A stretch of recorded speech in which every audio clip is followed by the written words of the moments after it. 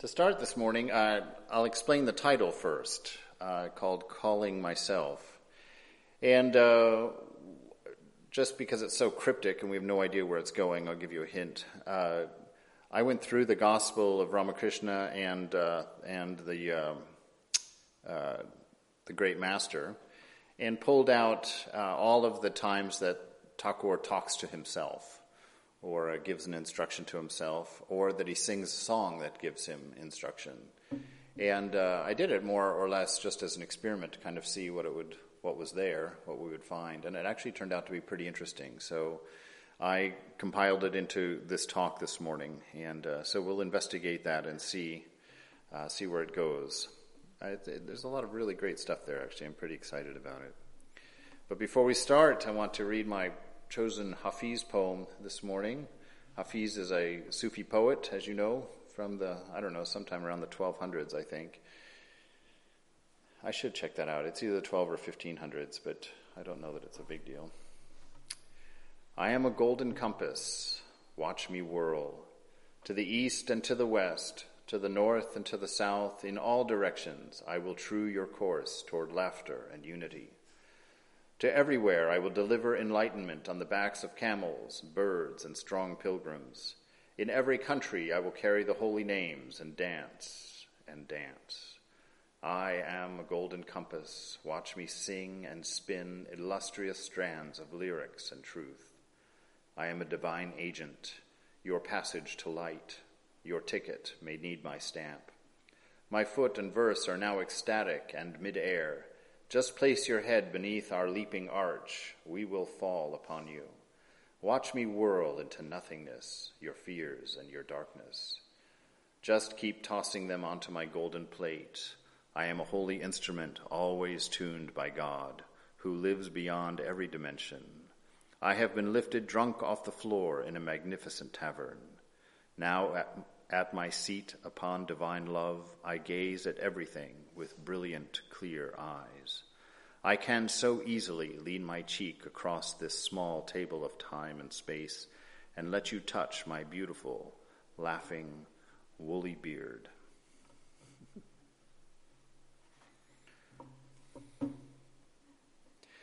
That's the ideal. That's what brought me to this life. That's what keeps me in this life and keeps us all together. That beautiful ideal of being able to manifest that laughter and that love and that authenticity, that peace. And to do that, we've always got to keep our priorities straight, always got to remember what's important, always keep ourselves oriented. And we're going to go into those three things. One day I'll point at someone and ask them to do it for me. But the most important thing, according to Thakur, to Ramakrishna, is that you have sincerity and earnestness in your pursuit of truth. And he always reminds us, and I always remind myself, that if you have that sincerity and that earnestness, that God says he'll take care of the rest. That if you go out the door and you make a wrong turn, that she'll make sure you get the proper turn back to toward your goal. So I commit that always to myself, and I commit it to you this morning, and we can commit that to each other, to be earnest and to be sincere together this morning. The second one comes from Jesus, and it's second only in order, not in importance. It actually might be first in importance. When Jesus was being challenged by the religious orthodoxy as to who he was, and they were trying to corner him so that they could have a reason to prosecute him and close him down. And so they asked him directly, "Who are you?" Or what is? And they did ask him who he was too. That got him into big trouble. But the second question they asked is, "What is the most important commandment?" And Jesus looked at them and said, "The most important commandment is to love God with all of your heart, your soul, your mind, and your strength. And the second is like it, to love your neighbor as you love yourself." And so this commitment this morning includes that for one another, for us to commit to each other that authenticity and to commit to each other that love. And how does that manifest? Not just running around glad-handing and patting each other back and saying, "I love you," but seeing the highest in each other, not seeing each other's faults, but seeing each other's merits, and trusting the same, so that we can have an openness and a freedom with each other, that we can have a sharing, so that this group of people can become a vehicle of encouragement to helping us with a very challenging task, a very difficult task of realizing our nature and escaping our ignorance. And the third is truth, a commitment to truth. Ramakrishna was throwing out the pairs of opposites that exist in this world. That always brings up almost another lecture, as to that whole idea of everything in this world is two opposites: rich, poor, beautiful, ugly, fat, thin, whatever they are. And he was throwing them away, trying to find that equanimity, that perfection in all things. And he went to throw away truth and untruth, because he was throwing away the opposites and saying, take these opposites, Mother, and give me only pure love for you. And when he tried to throw away truth, Mother wouldn't let him cast the other hand, the untruth. So he realized that truth was fundamental. And I keep giving a lot of thought to that idea, because Ramakrishna also said that the truth is the austerity of this age, which is a very big statement, a big thing to say. That means there's got to be a lot more there than just telling the truth. And that truth, so far, it seems to me that it's being in an alignment with your nature, and your nature is that pure love, made in the image of God, made in the image of love. And so to act accordingly, check your deeds, check your thoughts, check your words, and make sure that they are true to your nature as being divine love. That manifestation can be ever more and more pure and less refracted with the idea of being a body-mind, so that it's not selfish and self-centered. So with that, knowing that that's the important thing, we're going to talk about our relationship to mind. We're going to look at Thakur as... now, I guess I should say up front, if anybody's new, Ramakrishna is the ideal of this temple, but he's unique in the sense that he embodies every ideal. So we try and keep images of all the world's great teachers up, and you're welcome to superimpose your own ideals onto him. That was his ideal. He taught people from many different backgrounds, from Christian backgrounds, from Muslim backgrounds, from even Buddhistic backgrounds and whatnot. And they say in the accounts of him that everybody who came to him thought he belonged to their own tradition.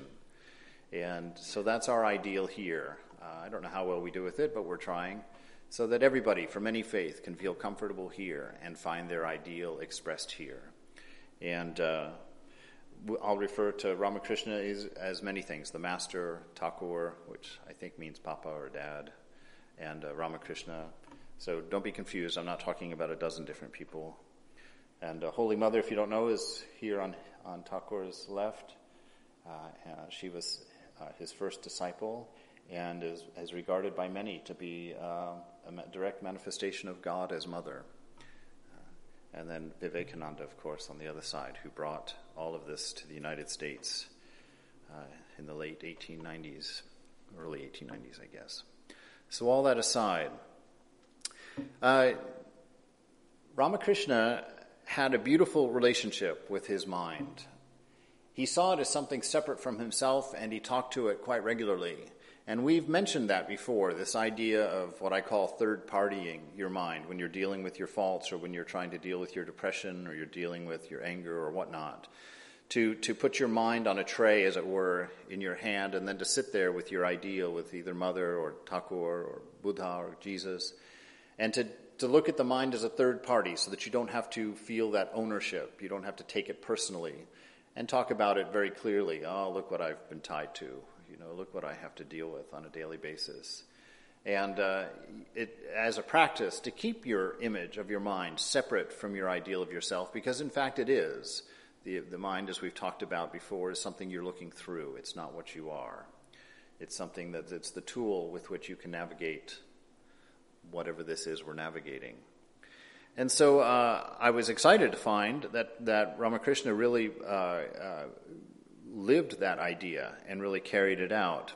He says here in one song that he's singing, he says, "Cherish my precious mother Shyama tenderly within, O mind. May you and I alone behold her, letting no one else intrude." So we see that he had a secret world in himself where his mind you and I. So he clearly saw that it was separate from himself. And his ideal was, you and I, let's go see Mother, let's go see God. And he lived his life accordingly like that. And it goes even farther. He goes on in another song. He says, be drunk, O mind. Be drunk with the wine of heavenly bliss. Roll on the ground and weep, chanting Hari's sweet name. Fill the arching heavens with your deep lion roar, singing Hari's sweet name, with both your arms upraised. Dance in the name of Hari and give his name to all. Swim day and night in the sea of the bliss of Hari's love. Slay desire with his name, and blessed be your life. I like this because I pulled out, it's a very small phrase, with both your arms upraised, which I always just assumed, what everybody assumes. He's telling himself to dance with his arms up, which he is. But at the beginning of that first line, he's addressing his mind. So he also he's got a buffer between his body and himself. He's got the mind, and then he assigns the body and responsibility for it to his mind. So his body is even a step away. So he's broken it into three parts.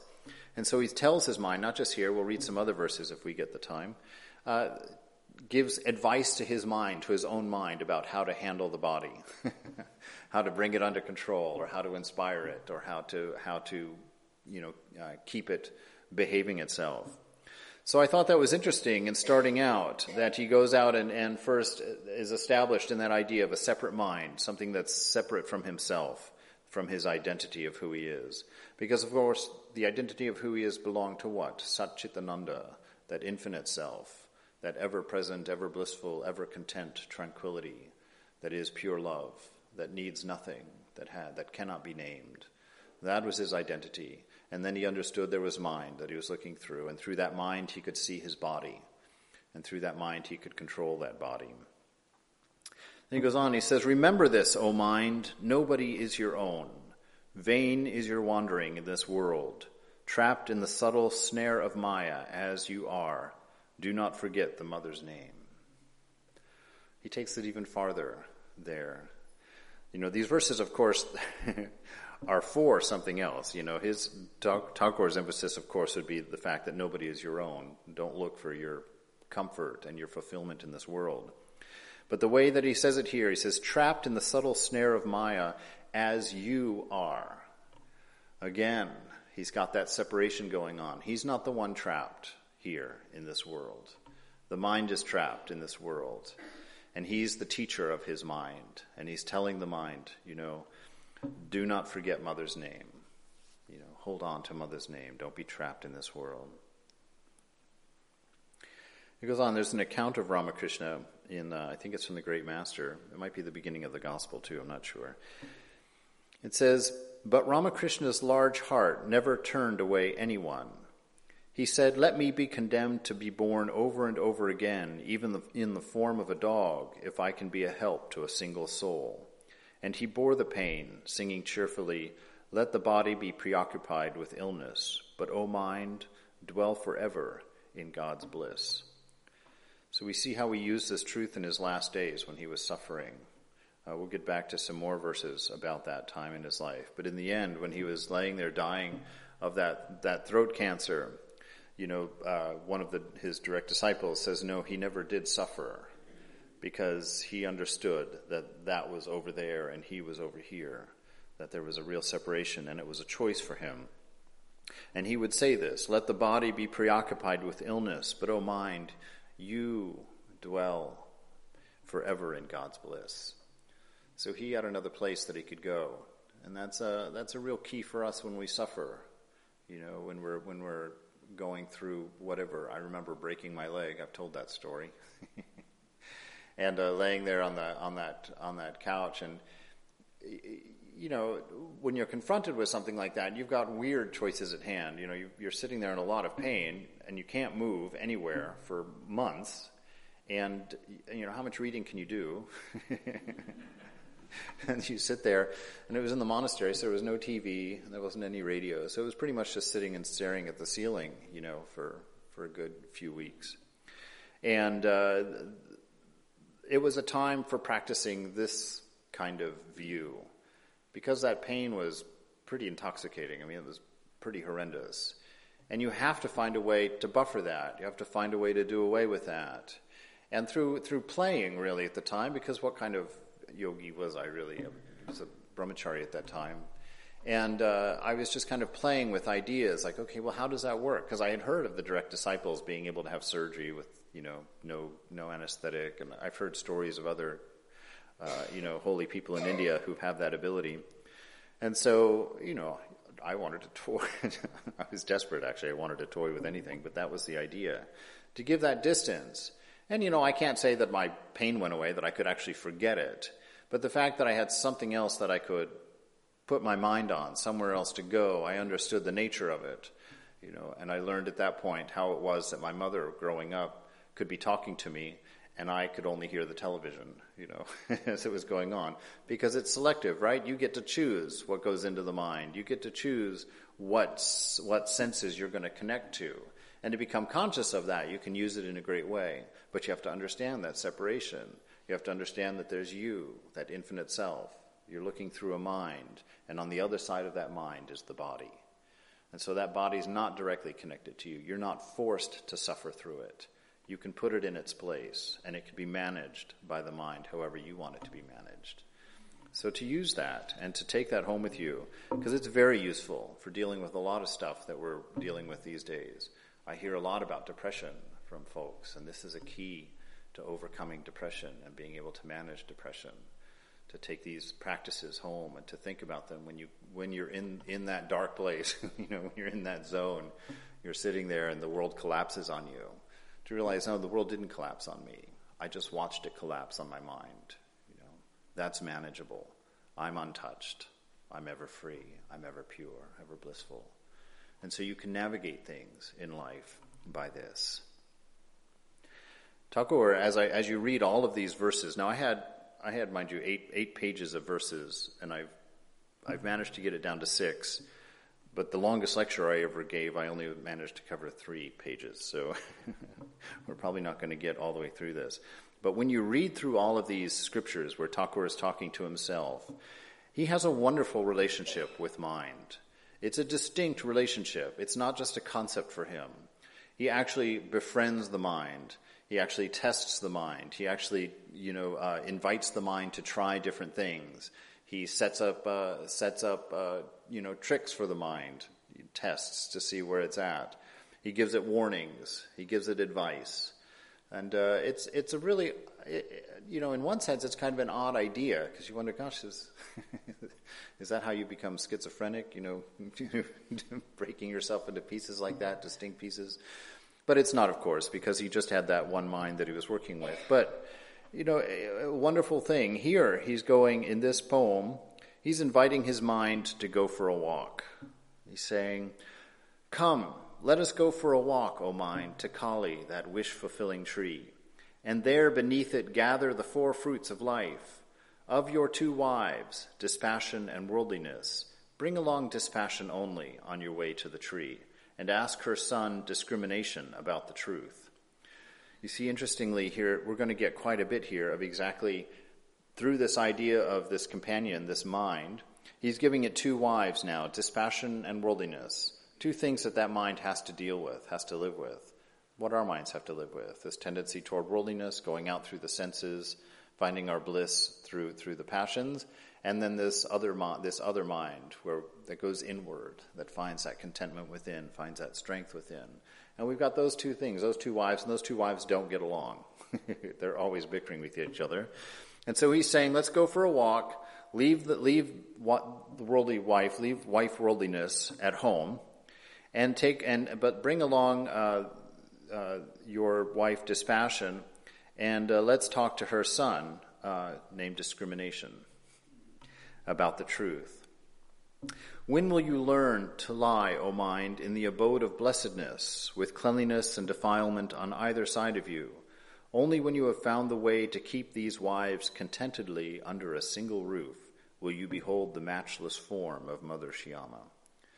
So he sees the task of the mind. You've got these 2 wives, in your mind, or these 2 husbands. And you've got to get them to get along. You've got to learn to live under a single tree together. All three of you have to find peace. And so it's about that companionship. It's about that dance of finding out where is the unity in this situation? Where is the perspective that I can stand looking through mind, where I can see that oneness, where I can see harmony in all these things, a lens through which that worldliness and that dispassion become united, become harmonious, are no longer a problem. Then he goes on. So we've got two wives for our mind. Now we're going to find out who the mind's parents are. What brings us the mind? Ego and ignorance, your parents, instantly banish them from your sight. And should delusion seek to drag you to its hole, manfully cling to the pillar of patience. Tie to the post of unconcern the goats of vice and virtue, killing them with the sword of knowledge if they rebel. All right, we're getting a little bit of violence here, but it's ahimsa violence. Violence for a right cause. So the parents of your mind, the reason that your mind exists, the thing that brought your mind into existence, is this sense of ego, which you bring with you in the general sense. One of that Satchitananda, that existence, absolute, that you bring into the picture. But it's a generalized existence. You are existence itself. You're not a particular of existence. But when that notion of existence itself comes in contact with a particular, or comes in very close proximity to a particular, boom, that magic happens. That ignorance bonds the two, or makes them appear bound together. And from that assumption of the existence of the particular comes ego. So you've got ego, and that is ignorance. From that ego, the whole world actually becomes ignorance at that point, because you're standing in a non-tenable place. You're standing in a perspective that doesn't exist. You as a particular, you as a point of perspective. And from that point, you've got left and right, you've got up and down. All of that's ignorance. Everything that you describe of God that you're looking at, of that which you see, from that perspective of ego, is going to be ignorant. So those are the parents of mind, ego and ignorance. And he's saying, banish them from your sight. All right. Not usually the way you treat your parents, but in this case, if you had a parent named ego and a parent named ignorance, it would be a good idea to banish them from your sight. And should delusion seek to drag you to its hole, manfully cling to the pillar of patience. That's an interesting idea. That when this mind gets pulled into that world, gets pulled into that ignorance, into that delusion, when you really think that you need to have that particular thing for your happiness, when you really think that this circumstance is going to be better than that circumstance for your contentment, when you get dragged into that hole, you're standing aside, you're watching that. And you don't get angry, you don't, insult yourself, you don't pull yourself down. He says, no, watch that fight, see it from your perspective of what you are, separate and apart. Watch it and be patient. Be patient with yourself. Ahimsa goes even to that realm, to the realm of how you deal and work with your own nature, work with your own mind. You don't have to be overcome with disappointment. You don't have to be overcome with frustration. You don't have to be drawn into the fight at all. Be patient with yourself, he says. Tie to the post of unconcern the goats of vice and virtue. So lift yourself above. Again, that whole idea of the virtue, vice and virtue, he gives an unreality to them. Why? Because they belong to ignorance. They belong to that point of perspective that you've attached your notion of existence to. So from that perspective only, from that point only, from that mistake that you've made by thinking that your existence was particular, from that mistake come the idea of virtue and vice, that those are the same coin, seen from two different sides. And he's saying, stand aloof from them. Tie them to the post of unconcern. Put them over there. Don't get overly freaked out by where you think yourself to be. That's part of the ignorance, when you begin to measure yourself by your virtue and your vice. It's like, no, don't do that. On that scale, as long as you have that sense of lower self, virtue and vice are always going to be divided. You're always going to have some of this and some of that, because that's not the problem. The problem is that mistake that you've made about who you are and what you are. So he says, tie it to that post of unconcern. Kill them with the sword of knowledge if they rebel. So if they won't let you go, if you can't let go of it, then use knowledge. What is that knowledge? Capital K. That knowledge, I'm ever free, I'm ever pure, I'm ever blessed, I'm love itself. Remind yourself and exert that so that it permeates your ignorance. It permeates that and makes it begin to rattle so that it can collapse one day. Collapse and you not be attached to it. Now he says here, we brought the son of the first wife, dispassion, her son discrimination. He's come with us to the temple, to the wish-fulfilling tree. And he says with the children of worldliness, that the other wife that didn't get invited, but he says, who is your first wife? Plead from a goodly distance, and if they will not listen, drown them in wisdom's sea, says Ram Prasad. If you do as I say, you can submit a good account, O mind, to the king of death, and I shall be well pleased with you and call you my darling. So he's not in a wishy-washy state here. He's drawing a line in the sand. He's saying that this wife of worldliness, that you've got to plead with her from a goodly distance. Don't get too close to her, because she'll just, she's the most needy wife you'll ever have. She will give you no liberty, the most needy husband. I wish there was a word I could put. We actually need a word for both nowadays, I guess, in one. A shusband. So your shusband of worldliness, you should talk to them from a distance. Keep a separation between you. Don't get too close, because why? Because they're needy. That worldliness thinks that you're all that they have, and that you are going to make them happy. And anytime you think somebody else is going to make you happy, you've got a real relationship problem going on there. That relationship's not long for this world. So he's saying, talk to her, and if she doesn't listen, drown her. Drown her in wisdom's sea. Be wise. Know that there's no value to that relationship. Don't be pulled down by it. Don't get lost in that sea. And if you do this, then you will find your bliss. You will find your freedom. So that's the walk. A walk where you banish your parents, you drown one of your wives, and tie up the kids to a post over out of the way. That's that's what it takes. But that's his relationship with his mind. That's how he saw clearly what needed to be done, what the task at hand was. He understood, you go through, what's that book, Vedanta Sara. And Vedanta Sara really lays out all of these relationships in a more mathematical or, physics-oriented kind of way.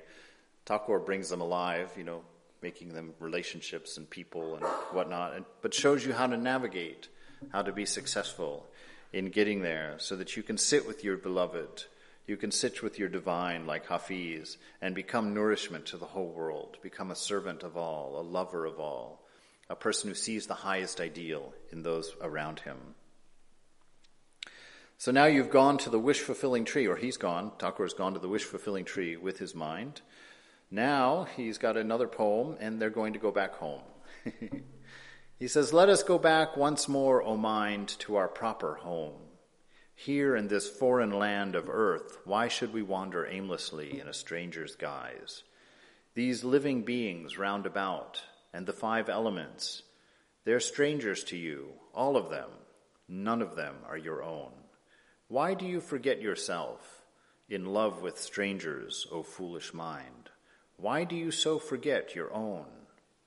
Mount the path of truth, O mind, unflaggingly climb, with love as the lamp to light your way.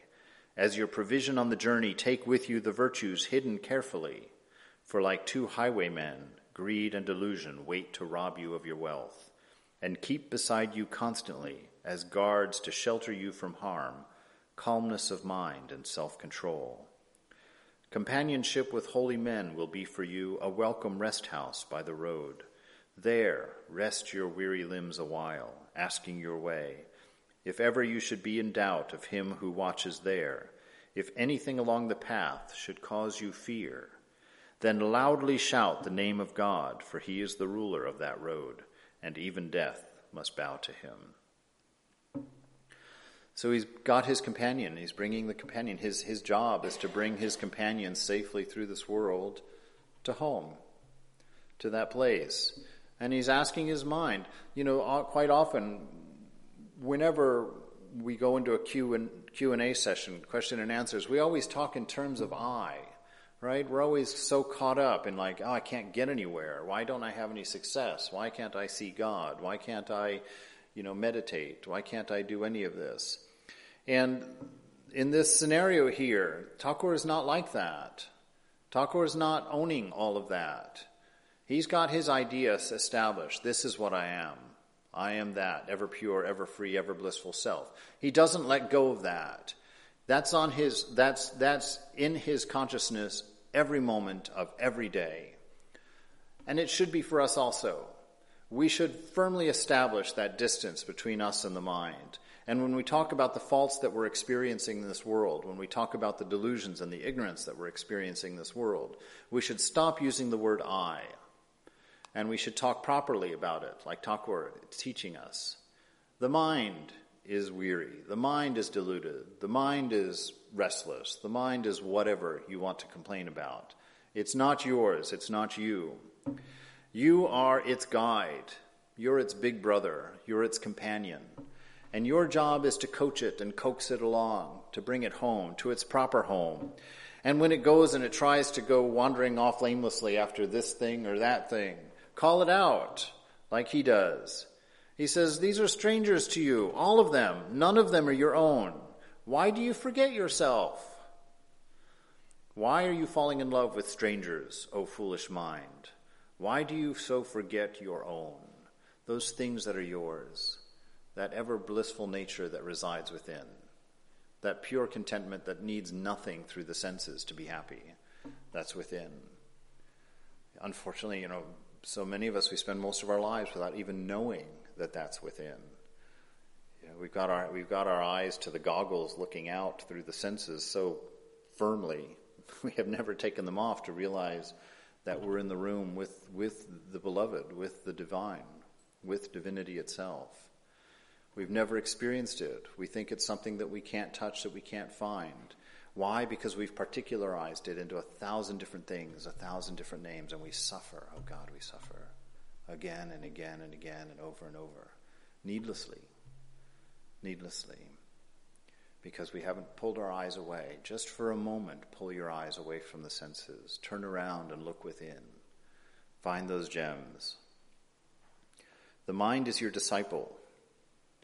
So Thakur takes his mind and he teaches it directly. And that's your instruction. That's what you need to do. When you're sitting in a class, it's not you that's being taught. It's not that you need to learn anything. Your mind needs to learn something. You need to establish that distance and teach that mind. Watch where its ignorances are. Watch and see what its problems are. In the Great Master, we've got this. This is a little bit of a personal story, but Thakur put it in the Great Master, so I assumed he doesn't mind me sharing it with you. It says, on another occasion, seeing the Holy Mother, so Thakur Ramakrishna is in his room with his wife, in bed together, and she's asleep, he's awake, and he's sitting there. And it says, seeing the Holy Mother asleep by his side, the Master addressed his own mind and started discriminating. This is, O mind, a female body. Look upon it as an object of great enjoyment, or people look upon it as an object of great enjoyment, a thing highly prized, and they die for enjoying it. But if one goes for it, one has to remain confined in the body and cannot realize God, who is ever-existent knowledge and bliss. Do not, O mind, harbor one thought within and a contrary attitude without. Okay, that's that truth we're talking about. Don't hold an ideal inside, but live a different one on the outside. He says, if you want it, it's here before you. You can have it. All right? No big stress, no big deal, no huge angst moment, This world is here. If you want it, you can have it. But don't do it in ignorance. Know what the price for these goods are. He says, that if you go for it, one has to remain confined in the body and cannot realize God, who is existence, knowledge, and bliss. So it's impossible, he says, if you're going to go for these things in the world, these things that you feel as attractions through the senses. He says, go. It's not a huge deal, not a huge thing that you have to get, Just be very straightforward with yourself. You've got an either-or situation.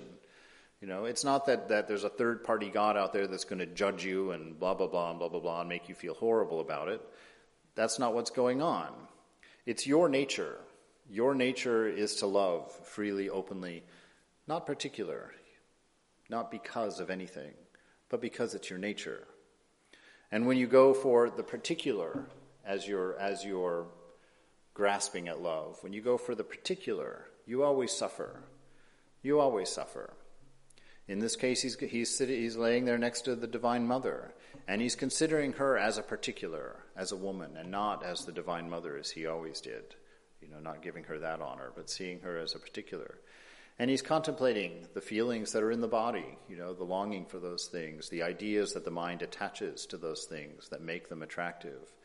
And he's saying, you can go for that, you can have that, but understand, you can't have this divine bliss. You can't have this unending contentment if you depend on temporary things to give you your contentment. They will always end. You will grow old. She will grow old. One or both of you will die. Those enjoyments will have their end. They won't always feed you. And if you spend your youth, you spend the days when your body is healthy and attractive, if you spend your youth running after those things and cultivating those skills and those ideals, where will that leave you when you're 70 or 200, just to be safe, so I don't offend anybody? When you're 200, where will that serve you if you've spent all of your time going after those things in your life when you can't have them anymore because nobody's interested in a 200-year-old person, Nobody sees you as their ideal anymore. There's nothing attractive about you, except your wallet at that point, perhaps. So think about that, because that's the hole we dig for ourselves if we choose to go after those things. So he's saying, but be true to yourself, okay?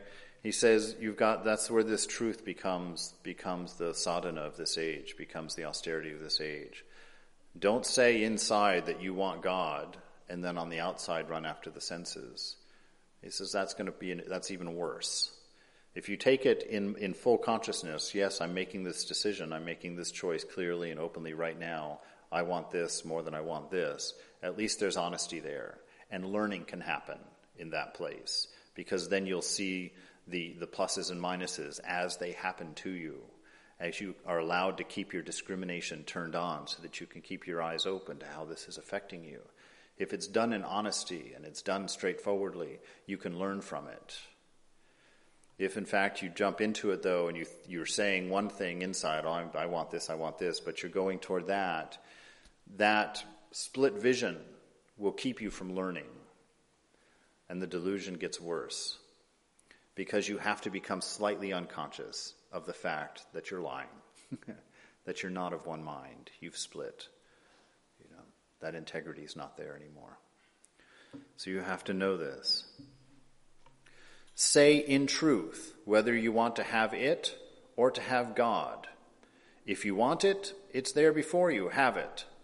He discriminated this way, but scarcely had he entertained in his mind the idea of touching the person of Holy Mother, when his mind shrank and at once lost itself so deeply in samadhi that it did not regain its normal consciousness that night.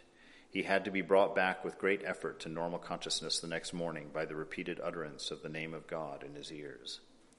That's the fruit of having an authentic mind that's not split two ways.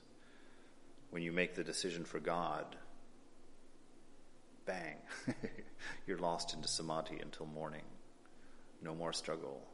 When you've got that kind of clarity and that kind of unity in your thought, that kind of discrimination happening inside, that's why the Vivekachudamani calls out the perfect student, with these incredible qualities of perfection.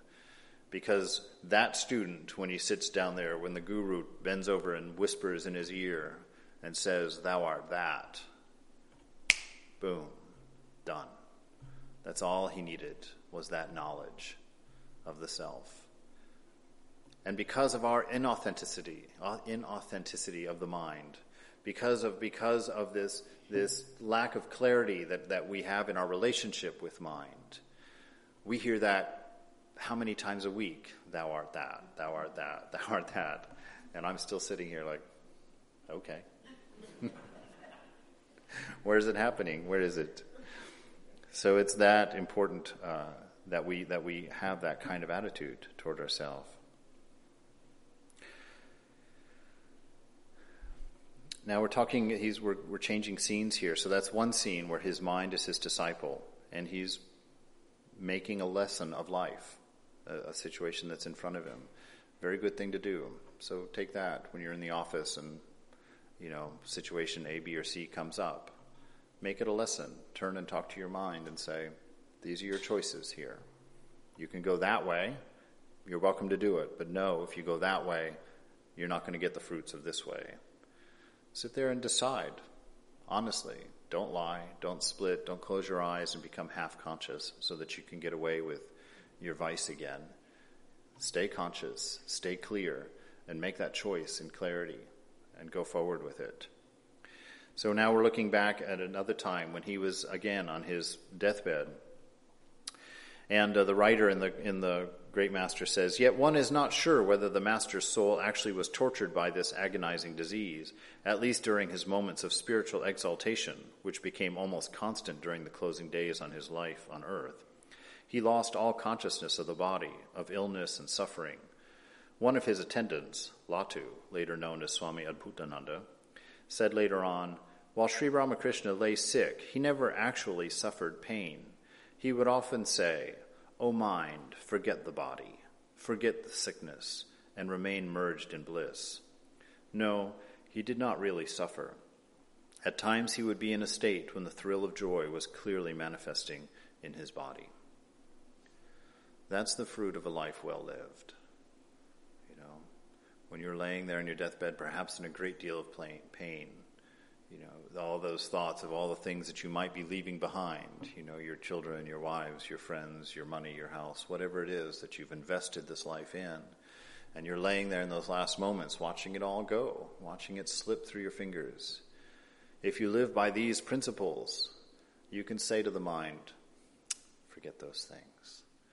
Come, let us be absorbed in bliss. Let us be absorbed in the divinity of being. And be free. Go to your proper home, as that song said that we just listened to. Return to your proper home. Another scenario. Greed, delusion, etc., the dacoits, they rob the traveler of everything. This is why I say, O mind, let the two, the control of internal organs and that of external ones, keep watch. When you are tired, stay in the rest house of holy company. And when you lose your way, ask it of those who stay there. If you find any cause of fear on your way, appeal to the king with all your might. The king wields great power there, before whom death quails in terror. So he's giving us another, of course this one's kind of a higher teaching for his mind, where he's just giving it over to the mind. He's saying, okay, to avoid those dacoits, to avoid those thieves, lust and greed and whatnot that are on the way. He says, just let the internal organs and the external organs, let your senses and the receptors of those senses in your mind, let them be at peace. Let them be in control. Let them be as they are. Don't attach them to anything. Don't let them run wild. Don't let them get out of control.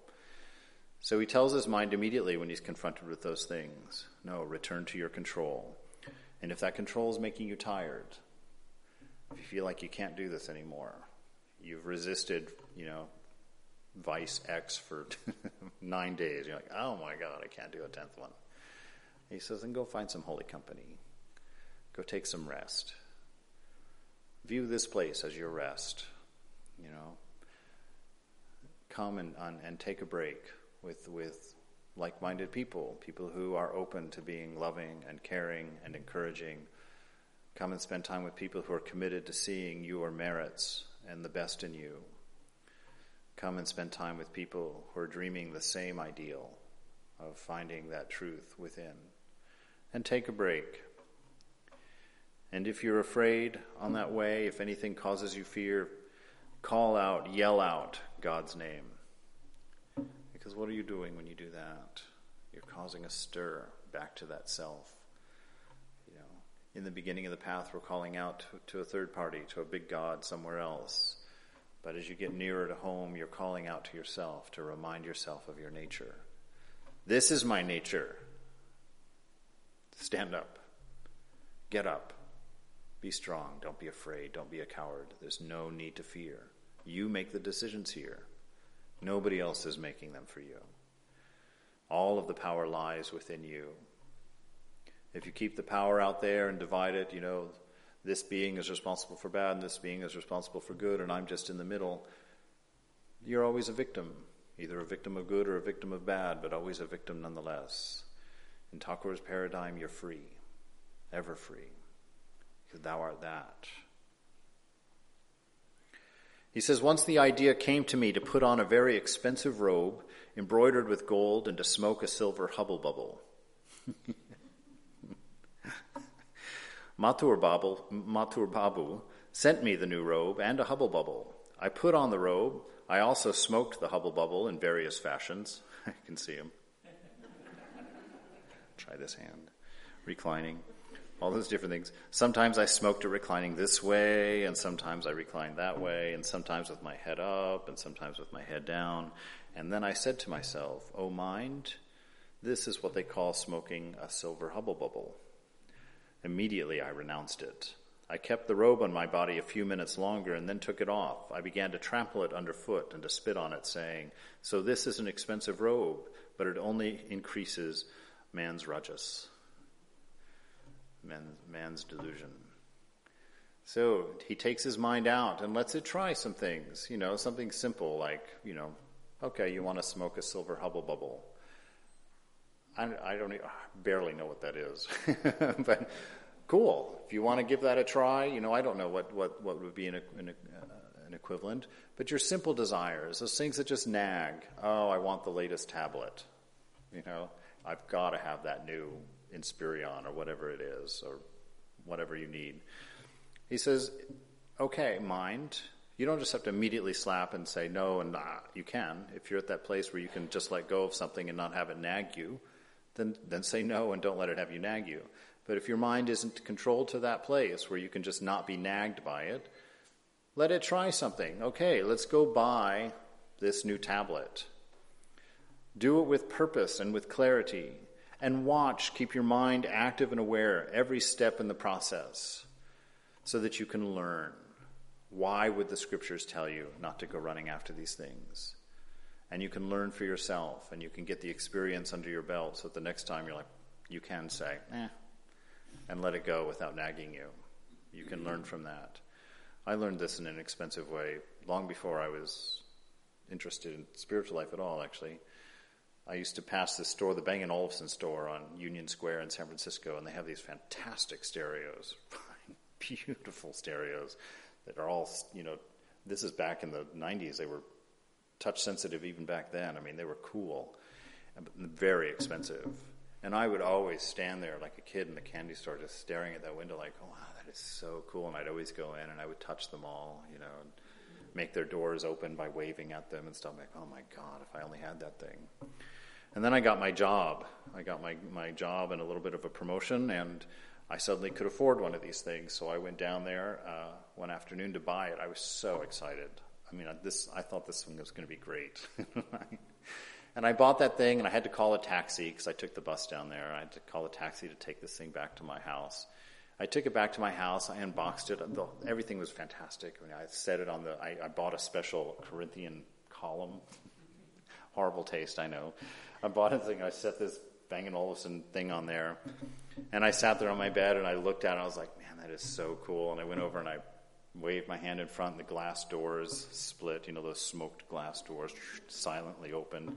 I took my CD and mounted it vertically, not horizontally like the peons have to do. I could do mine vertically.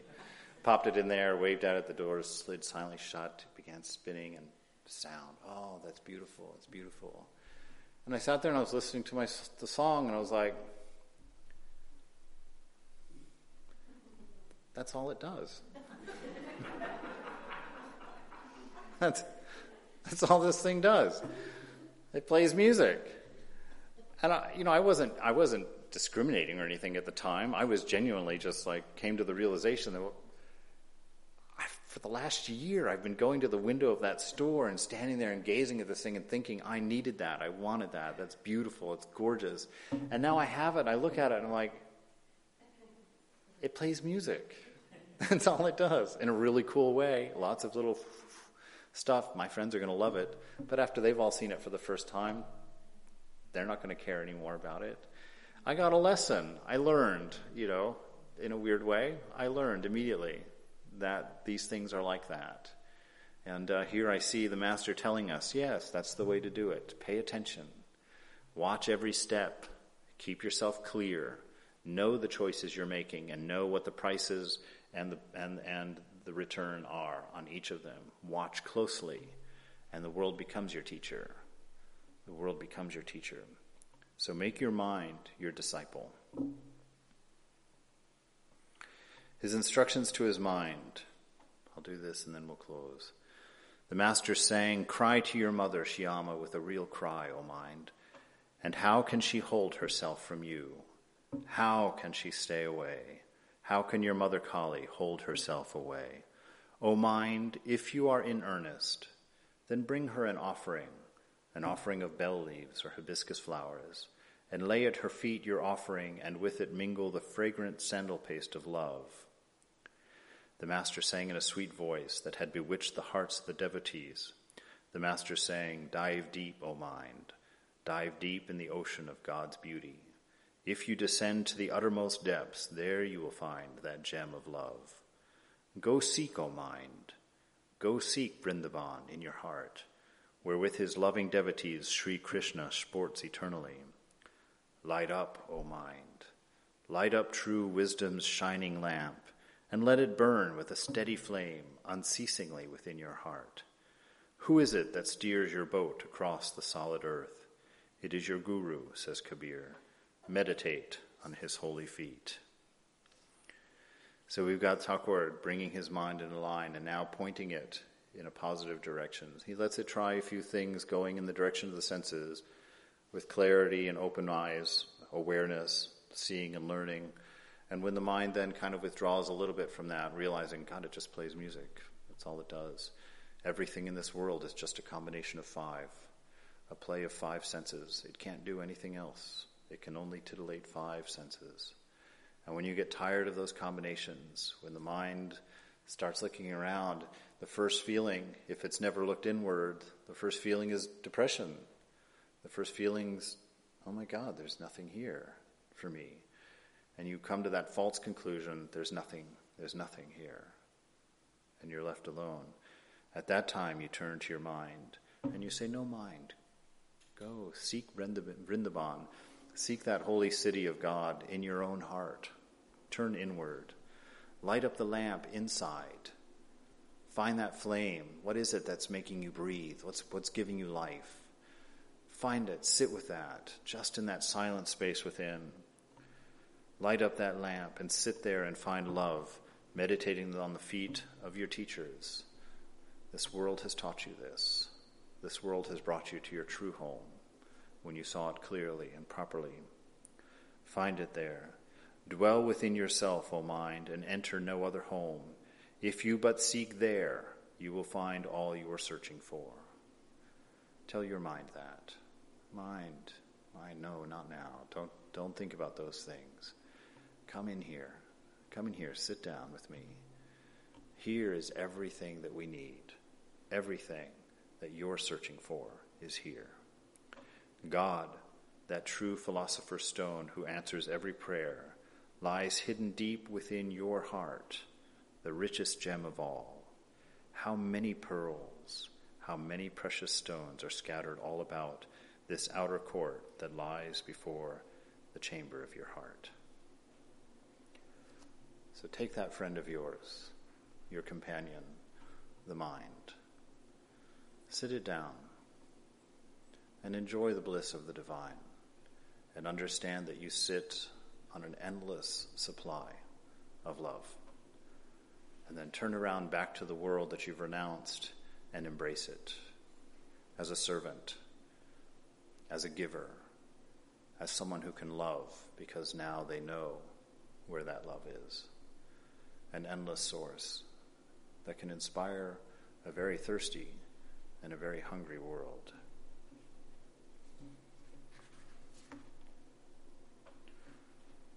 Hafiz says, as soon as you opened your mouth and I heard your soft sound, I knew we would be friends. The first time, dear pilgrim, that I heard you laugh, I knew that it would not take long to turn you back into God.